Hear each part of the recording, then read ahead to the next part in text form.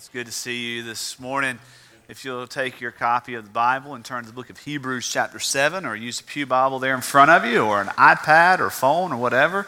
I want to thank the choir for that last song. Most people know I'm a pretty big fan of David Crowder, the guy that wrote that song, but what a lot of people probably don't know is I don't like the way David Crowder sings that song. It just doesn't fit his voice. So Lewis, you out-Crowdered Crowder wherever you are this morning. So I greatly appreciate that. So growing up, used to watch Sesame Street. I don't know who else in here watched Sesame Street or had your kids watch Sesame Street Sesame Street was like the greatest thing of the 70s and 80s, I guess. But every year or every week, every episode of Sesame Street was always brought to you by like a letter. Now, I still don't know how a letter can bring you a TV show or a number. It was like this episode of Sesame Street was brought to you by the number 8, because 8 was the number that they would highlight throughout everything they would do to introduce kids to numbers. Well, kind of in the vein of Sesame Street, this message is going to be brought to you by the word great. I want you to think of the word great as we go through all of this message together, and start thinking, what do you think of when you think of great? I mean, maybe you're thinking Great Lakes, and you're like, man, I remember learning about Huron and Superior and all these Great Lakes, or those of you that listen to early 90s Christian music think of Stephen Curtis Chapman, this is the Great Adventure, or my house, we like cookies, so we think Great American Cookie Company, or thrill seekers like the Great American Scream Machine up here at Six Flags. There are a lot of things. The Great Wall of China, you can see that from the moon. At least that's what they told me. I've never been to the moon, so I can't, verify or validate that claim. But there are all these pictures that come to mind when we hear the word great. You think, man, I really want a great meal today. So you go to Crystal, and there you go. You get a great burger at the Crystal. Or maybe you think, man, I want a great dessert. So you go anywhere that sells ice cream, and you're like, this is great. I've got some ice cream. Well, today we're going to be looking at greatness in another way. And if you found your passage of Scripture in the book of Hebrews, let me invite you, if you're able, to stand with me as we read the Word of God together, honoring Him together this morning. Hebrews chapter 7, verses 1 through 10 says this: For this, Melchizedek, the king of Salem, priest of the Most High God, met Abraham returning from the slaughter of the kings and blessed him. And to him, Abraham apportioned a 10th part of everything. He is first, by translation of his name, king of righteousness. But then he's also the king of Salem, that is, the king of peace. He's without father or mother or genealogy, having neither beginning of days nor end of life, but resembling the Son of God, he continues a priest forever. See how great this man was, to whom Abraham the patriarch gave a 10th of the spoils? And those descendants of Levi who received the priestly office have a commandment in the law to take the tithes from the people, that is, from their brothers, though these are also descendants of Abraham.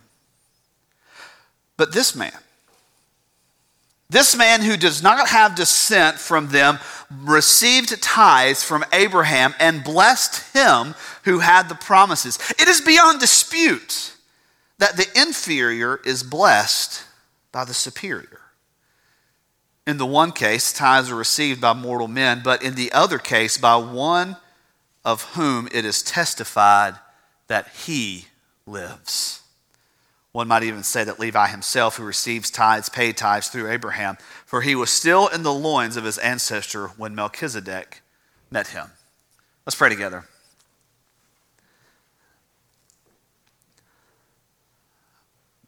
Father, Lord God, the King of creation, the giver of life, the sustainer, our God. Great are you. Great are you, Lord, our God. And your greatness is without measure. Lord, may this morning we stand in awe of how great you truly are. May we step back from everything in life and everything we think that this sermon is going to be about and just stand in the presence of your greatness. For you are a great, great, great God. You are worthy of everything and more that we could ever even imagine giving you. Place your hand on us, Lord. Place your Spirit in our midst. Fill us and use us for your kingdom. And we ask this in the name of Jesus. Amen. Thank you. You may be seated. So this passage of Scripture centers around a man named Melchizedek. And it says there in the middle of the passage in verse 4, it says, how great was this man? And there's this image of greatness that is drawn up surrounding this priest. Now, I'm not going to give away everything about the Abraham-Melchizedek encounter because we're going to explore that. I think it lands in January because in the end of this month, we're going to start a series through the book of Genesis, Christ in the beginning, and look at how Christ was God's eternal plan from before time ever began and from creation through all the way till we get to Joseph at the end. It's about the Christ who would come. So I'm not going to give away all the Melchizedek secrets this morning. So if you want to know, keep coming and you'll get there eventually when we get to Genesis. But this morning we want to look at the greatness of this man, and it just baffles me how this passage really just resonates with the greatness of God and how easy it is to miss it. Because I don't think we have a whole lot of issue thinking of great things. I really don't think we have a lot of issue in the church of thinking about how great God is. We can talk about his greatness. We can talk about the wonder of his message. We can talk about the great things of God. I can tell you how great it was to be able to baptize 3 men in our church all the way from 7 to 90 just today. I can tell you how great it is as a dad to be able to baptize your own son. It's a phenomenal experience. But all that pales in comparison with the greatness of God and how great he is. And just start thinking about the things that make you think of God's greatness, man. Here in just a few weeks, the leaves are going to start changing, and some of you might head up to Ella J or to Blue Ridge or somewhere to look at the leaves. Growing up, we'd go to Hendersonville, where my parents were from. That's where my grandparents lived. And I had twin cousins that are just a little bit older than me, and they used to always, you could tell that they were locals to the area because they were annoyed at leaf lookers. All the leaf lookers, they'll talk about the Yankees, they're talking about people from Virginia that came down into the mountains of North Carolina to be leaf lookers, clogging up our road and our traffic, looking at the leaves. But man, those leaves, do something for me. If you get a chance this fall, in late October, and you've got like 7 hours that you have nothing else to do, head up the interstate, go all the way up to Interstate 85 till you get to Spartanburg, and then hang a left on Interstate 26. And as you're going up Interstate 26, you're going to cross into North Carolina around a little town called Tryon. And over to your left is just this expansive valley. And what you're going to see when the leaves change is this phenomenal colors because of the greatness of our God. We can look at a beautiful sunrise. One of my favorite things about going to the beach is seeing the sunrise come up over the ocean and just kind of peeks out. And that greatness of God, that God made that. God created that. You can sit around your dinner table and look at your family and think, God is great that he would put these people in my life. And believe me, no matter how messed up your family is, you're part of the reason they're messed up, and it's great that God put you together. You can hold a brand new baby and you're looking at that little face. You're like, man, this is great. There's a great God that gave me this. But I believe what makes this passage uncomfortable so often for us, even in the church, is that the greatness of God is tied to giving. It's tied to finances. It's tied to the subject matter of tithing. And so let me just back up for a minute before we get into that and just ask you to walk through this with me, because this isn't going to be one of those, well, the preacher said I had to give and I don't love Jesus if I don't give. I'm not going to do that. I'm also not going to tell you, well, if you give God $10 today, he'll give you $100 next week. Because I've been waiting on that one for a long time. But we're going to look at the greatness of God and what happens with Abraham. Because I believe this picture of the greatness of God, and I know you're asking the question, but this is about a guy named Melchizedek. It says there in verse 4, see how great this man was. This Melchizedek, who he was. So spoiler alert, I'm convinced that the testimony of Scripture is that Melchizedek was not just a man, but he was Christ before the birth. That he was there. There are pictures in the Old Testament. There are times in the Old Testament when there is an appearance of Christ himself. We call him Christophanies, where Christ himself appeared in the flesh in a special occurrence, in a special occasion for that moment and that moment only before his purpose of coming as the born Son of God to bear our sin. And I believe that's what happens here, because notice how it's described. He's without father or mother or genealogy. He just kind of appears. I watched the Ghostbusters when I was a kid, but I don't believe in ghosts. And he says that he also had no beginning of days, nor no end of life. It's kind of baffling, isn't it? Then look at his name. It says there in verse 2. It says he's first, by translation of his name, King of Righteousness. The name Melchizedek literally means Melech, which is king, and Zadok, which is righteousness. He is literally the king of righteousness. That's his name. You want your child to grow up arrogant? Name them King of Righteousness. And he's given this name. And he's also in the city of Salem. Now we have Jerusalem. Yahweh Shalom, the peace of God. And right here we have this, and you're thinking, man, how in the world does that happen? I don't know how a virgin gives birth outside of the power of the Holy Spirit, but I don't have a problem believing it. I have no problem believing that a God that could create all of this out of nothing, a God who could choose to save us according to his own kind intention and goodwill, and then send a baby to be the Savior, I have no problem believing that that same God could place Christ Jesus in the flesh in Abraham's path right then for this very purpose. It's kind of a great God, right? That's kind of where this greatness comes from.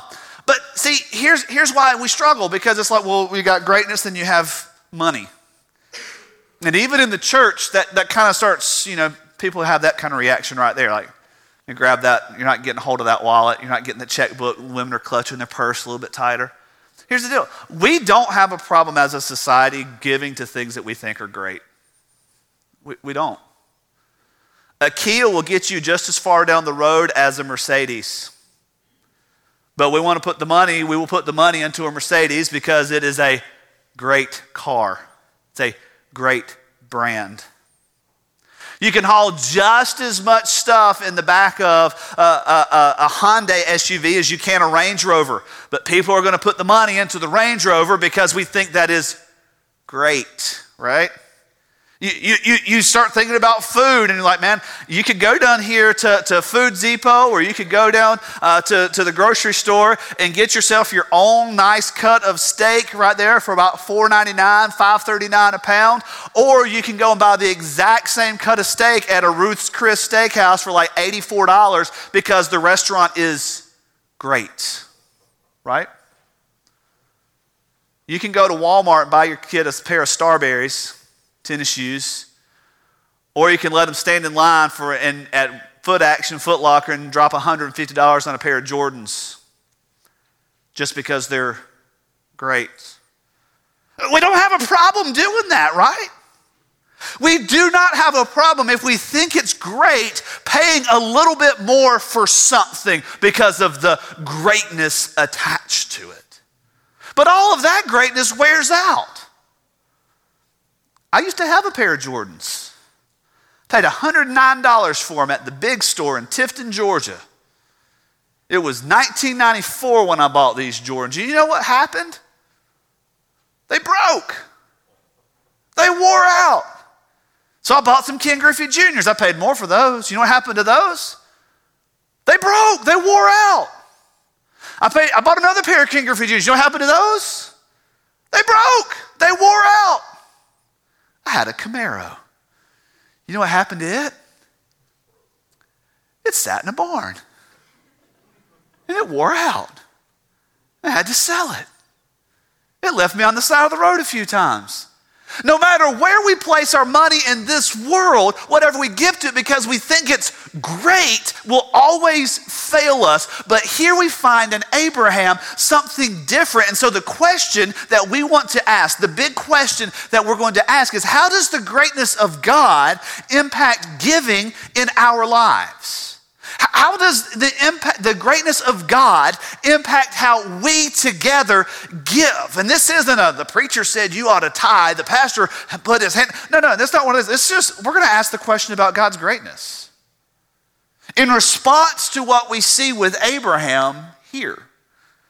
And I believe that it is very crucial and important to highlight that the 10th part, or the tithe, is what is in play when this greatness of God question is asked. And the question of, okay, do I tithe or do I not? Does God's greatness compel me or lead me towards tithing, towards giving the 10th part? And we're going to talk about that. But I'm going to give you 4 things this morning that were true for Abraham, that are also true for us today.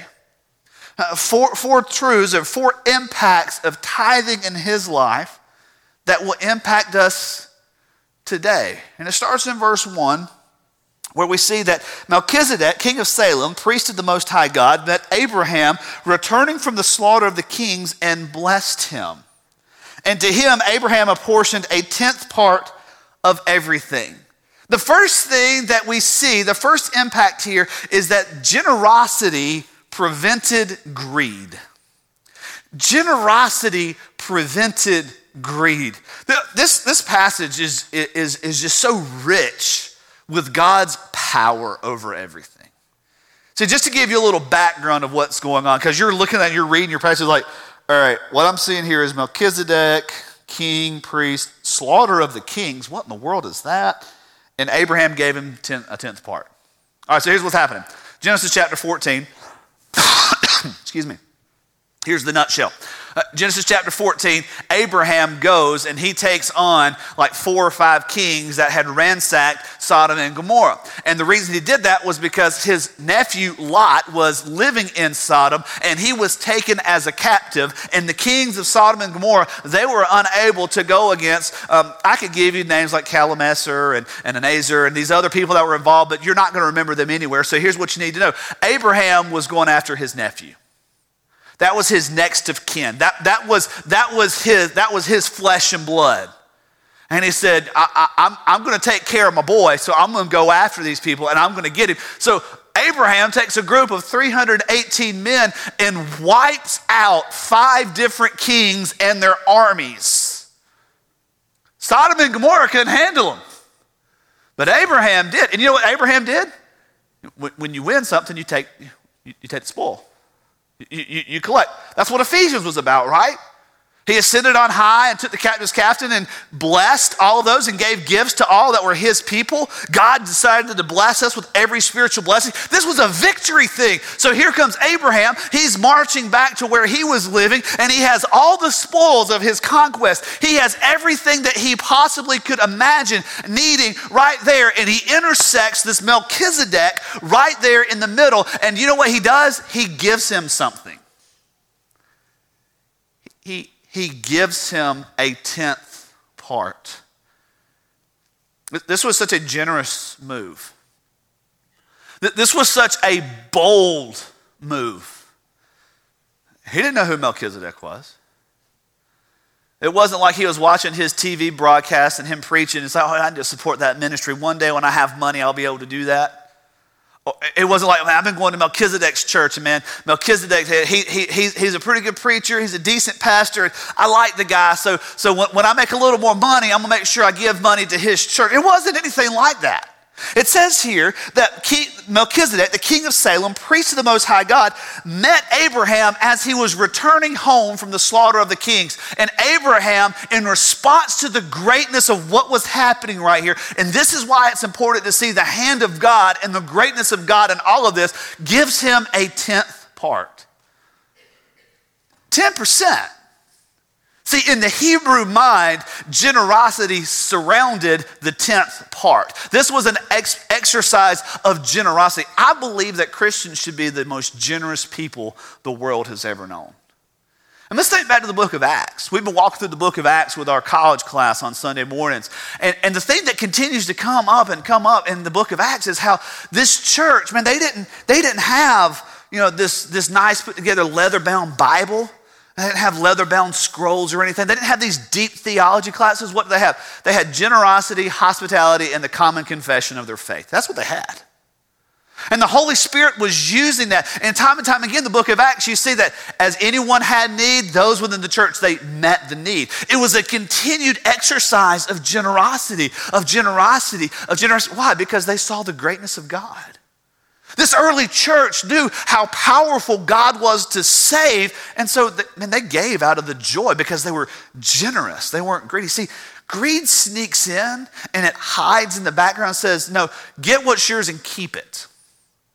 Get what's yours and use it for you. But see, when we start looking at this understanding of the greatness of God, we start seeing how actually being generous and giving because of who God is protects us from this greed and this clutch and this hold.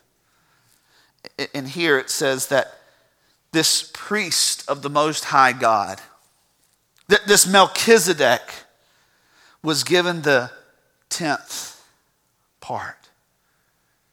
Is a statement of generosity. But then what we find starting in verse 2 and verse 3 was how giving connected Abraham to God's heart. Look at what he says. He, Melchizedek, is first by translation of his name, the King of Righteousness, and he is also the King of Salem, that is, the King of Peace. He's without father or mother or genealogy, having neither beginning of days nor end of life, but resembling the Son of God, he resembles or continues as a priest forever. Excuse me. Look at what Abraham's doing here. Abraham had all of the reason in the world to believe that the hand of God was on him. I mean, come on. He just took out a couple of kingdoms, a band of kings that are together, took them all out with 318 men. That's pretty good. That's pretty solid, right? You'd have to have a little understanding that your God's a little more powerful if you could do something like this. I mean, I've never been in the military. I was rejected by the Marine Corps because I had cartilage problems in my knees when I was 18. Didn't really want to go in the Marine Corps, but I knew they would reject me, so I tried. And because I knew God had called me to do something else, but it kind of worked. I'll give you that story a little bit later. But I watched Rambo. You remember Rambo? Man, that dude took out an entire town of Washington by himself. The entire sheriff's department rendered helpless by this one dude that was trained to be this killing machine by the army. And then they brought him back and he took out like half of South Vietnam all by himself. Dude was phenomenal. Abraham had like this band of Rambos that went in there and took out. But here's what happens. Abraham comes back and he sees God's hand not on what he had done, but in this encounter with Melchizedek. Where do you get righteousness and peace? From God. Who is the one that can supply to you the righteousness necessary to be pleasing to God? God. Who is the one that can give you a peace that surpasses all understanding? God. What did God do? God gave. You know this one. For God so loved the world that he gave. What did he give? His son. He didn't give Porsches and mansions. He didn't give wardrobes and bank accounts and stock options and bonds. He gave his very own son. The greatest demonstration of love that he could ever give. No greater love hath any man than this, that he would lay down his life for his friends. And Jesus says, you're my friends if you do what I show you to do. This is the demonstration, and this is why we give, and this is what the tithe and the 10th part is about. It's not about making sure the church has enough money. It's about saying, God, I'm connected to you because when we were without, you supplied, you gave, and everything I have, you have given. So I give because of you. It's a connection to the very heart of a God who gives. But then verse 4 shows us how trust overcame fear for Abram. Look what happens. See how great this man was to whom Abraham, the patriarch, gave a tenth of the spoils. It's notable that he identifies Abraham, the patriarch, because the author of Hebrews is writing to a bunch of Christians who came out of the Jewish faith. That's why they were the Hebrew Christians. They were the Hebrews. And he's writing to them because the line of thought always went back to Abraham, to Isaac, to Jacob, to the patriarchs, to the ones that to whom God had given the true promise of who they would be in the possession of a land and being God's people. And all of those promises were bound up in Abram. And what happened here is Abraham has gone and he has just had this awesome military conquest, and he has just taken all the spoils, and he is on his way back, and he sees the greatness of the Son of God before him and gives in accordance to that. He didn't wait to see what would happen. See, here's the thing. Abraham wasn't like us. You get a paycheck now and you've already thought about the different ways you're going to spend it, right? See, we get paid every 2 weeks on Friday here at the church. So you might get paid once a week, once a month, whatever. So, you can start looking at, okay, I gotta pay this bill, and I gotta do this, I gotta have this. Abraham didn't wait till he got home to say, all right, now I gotta talk to Sarah about how I'm gonna spend this spoils, and I gotta make sure that I have enough to, I bought some goats on credit from my boy over here across the river, and I gotta make sure I pay him for those goats. And I goes, no, he gave the 10th part before anything panned out. He wasn't even home. He wasn't even to the bank with the check, and he already knew that I've got to give this to God. And that is frightening for so many of us. Just close your eyes for a second and just ask yourself the question, can I take 10% of my income and not live on it? It's kind of fearful for a lot of people, isn't it? It kind of strikes fear. I've never been more convinced of how honoring God here overcomes fear than 10 years ago, right after Christy and I got married. See, we got married in December, and because of that, we had to roll off of health insurance from each of our parents because the laws surrounding health insurance and health care those times where you get married, you can't stay on your parents' plan for a little while. So we had to apply, and Guidestone Financial Resources of the Southern Baptist Convention, used to be the annuity board, they had this insurance plan called the Seminarian Plan. It was like $200 a month, and, I guess you were pretty much covered, sort of, maybe. Might have had coverage. It might have worked in some places, but we had not been approved because we had to go through all the underwriting. So I sent all this stuff. We got married in December, sent all the stuff off in January, and we're just waiting. We're waiting, and we're like, man, don't get sick, don't get sick, don't get sick. And then it happened. The first Friday of February 2008, Christy starts getting this tremendous pain right over here. And so we're thinking, all right, could be an appendix, could be liver, could be gall. We had no idea, but we didn't have insurance. We were students, both of us, working part-time jobs. We had no idea what we were going to do. So we decided, suck it up a little bit. Saturday comes around, not any progress. Sunday comes around, she's miserable. She's like, I'm not going to church today. I can't go to church today. I'm not getting out of bed. So I went to church. Monday comes around, and I call the insurance. I'm at work. I was working construction. Christy's at home in bed. And I call insurance. I said, look, I've got to get my wife to a doctor today. We applied for this insurance. What in the world is going on? And they said, okay, well, here's the deal. You actually were approved on Friday. We just haven't sent you all the paperwork because it's going to be processed this week, but you have insurance coverage. I said, okay. So I go to the hospital. I don't have an insurance card. They said, that's fine. Wait, they'll send you the bill. Then you can refer all this stuff. So good. I called Christy.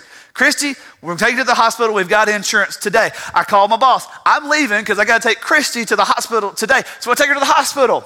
And for hours we're there in the hospital, and the doctors did these scans and everything, and they find out that she's got something blocking that tube that connects from your kidney down to your bladder, and so it's swollen up like this, like the Nile River when it floods or whatever, and it's backed up into her kidney, and all this is going on. They've got her hooked up to this IV antibiotic because the doctor comes in and says, we've got to transport you from this hospital to one of our other hospitals on the other side of Raleigh by ambulance because tomorrow morning we've got to go in and we've got to operate. We've got to figure out what's going on with this and get this squared away. And I'm sitting there going, what in the world did we just get into?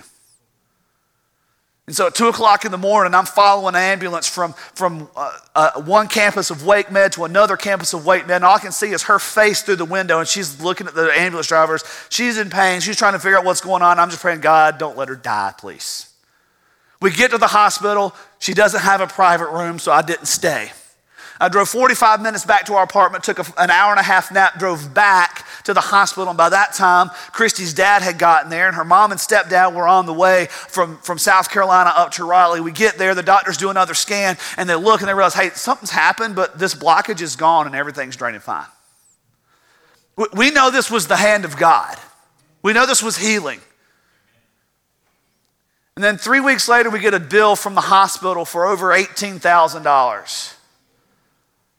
And I'm thinking, how in the world are we going to pay this? I was scared. So I called the hospital and said, look, we didn't have our insurance card yet, so we were covered. They said, well, give us your insurance information. So we gave them the insurance information.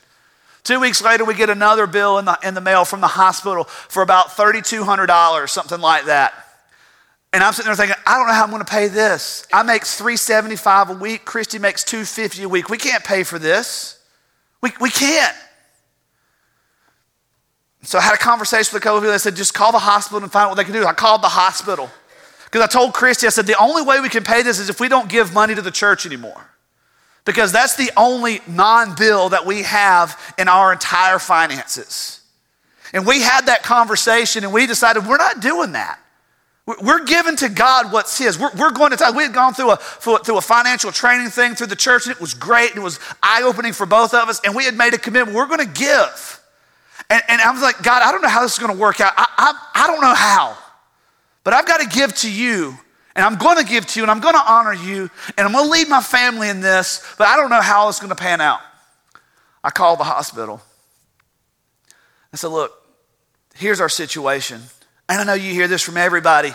Everybody's calling and saying, I can't pay my bill. But here, listen, just hear my heart. And they sent me a form to file to fill out and send back in.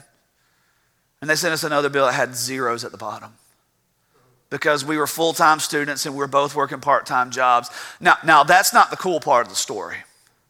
The cool part of the story happens in January of 2009 when we get that piece of paper in the envelope from our church, Open Door Baptist Church in Raleigh, North Carolina. That was our giving statement for 2008. And it was within $10 of what that hospital bill was. God said, I will supply all of your needs. Abraham wasn't so much concerned about the 10% because he knew how great God was. See how great this man was that even Abraham would give a 10th portion of all of his spoils to him. And I'm not going to stand up here and tell you if you just tithe today, then God's going to make sure you get all that money back. But I will tell you this. If you're not honoring God with your finances, then you're not honoring God. He doesn't get all of you minus the checkbook. He gets all of you or none of you. And I know it's terrifying. I know it's terrifying. And sometimes we try to put the numbers in our mind. We're like, well, if I give God that 10%, then I'm not going to be able to pay for this or be able to do that. Most of the time, as I've sat down with people over the years, we've looked at budgets. Most of the reason they're not giving to God is because they're more concerned with making sure they have money for movie tickets or making sure they have money for extra meals out or making sure they have money for all of these non-essentials rather than honoring God. Don't be afraid of what you won't have. Trust God. Trust Him. Because why? He's great. He's great.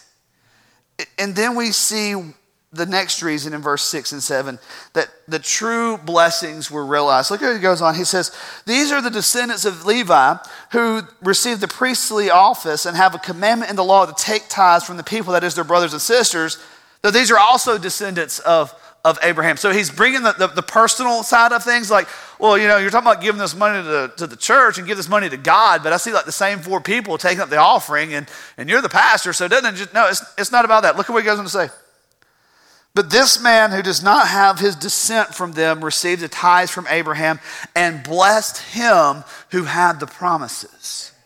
Who had the promise of God to be a great nation, the one by whom all nations will be blessed? Abraham. And Melchizedek stood to bless him with the true blessing, not the spoils, not the conquest, the true blessings. And he goes on and says, it is beyond dispute that the inferior is blessed by the superior. And I love that statement. I love it. Because it brings us back to the greatness of God. It brings us back to why we would give. Not so much that we can say, all right, I gave, so God's going to give back to me. But because of how great God is, that we, the inferior, would be blessed by him, the superior. It is a statement of faith to step back and say, I know that you are the true and living God. He goes on and says, in the one case, tithes are received by mortal men, but in the other case, by one of whom it is testified that he lives. Jesus Christ lives. Jesus Christ, the Son of the living God, is seated at his right hand right now. He lives. And when we give, it's because of the blessing he has bestowed upon our life, because that is the true blessing, because he is great. So the question we have to ask now is, how great is our God? How great is he? How great is our God? Is he great enough to overcome your fear in giving? Is he great enough to overcome your greed? Is he great enough to overcome your lack? Is he great enough to overcome your insufficiency? He did on the cross for your sin. What you lacked in righteousness, where you were insufficient in gaining his glory and gaining his trust, he gave. Because he's great. See how great is our God. See how great is our God as we give.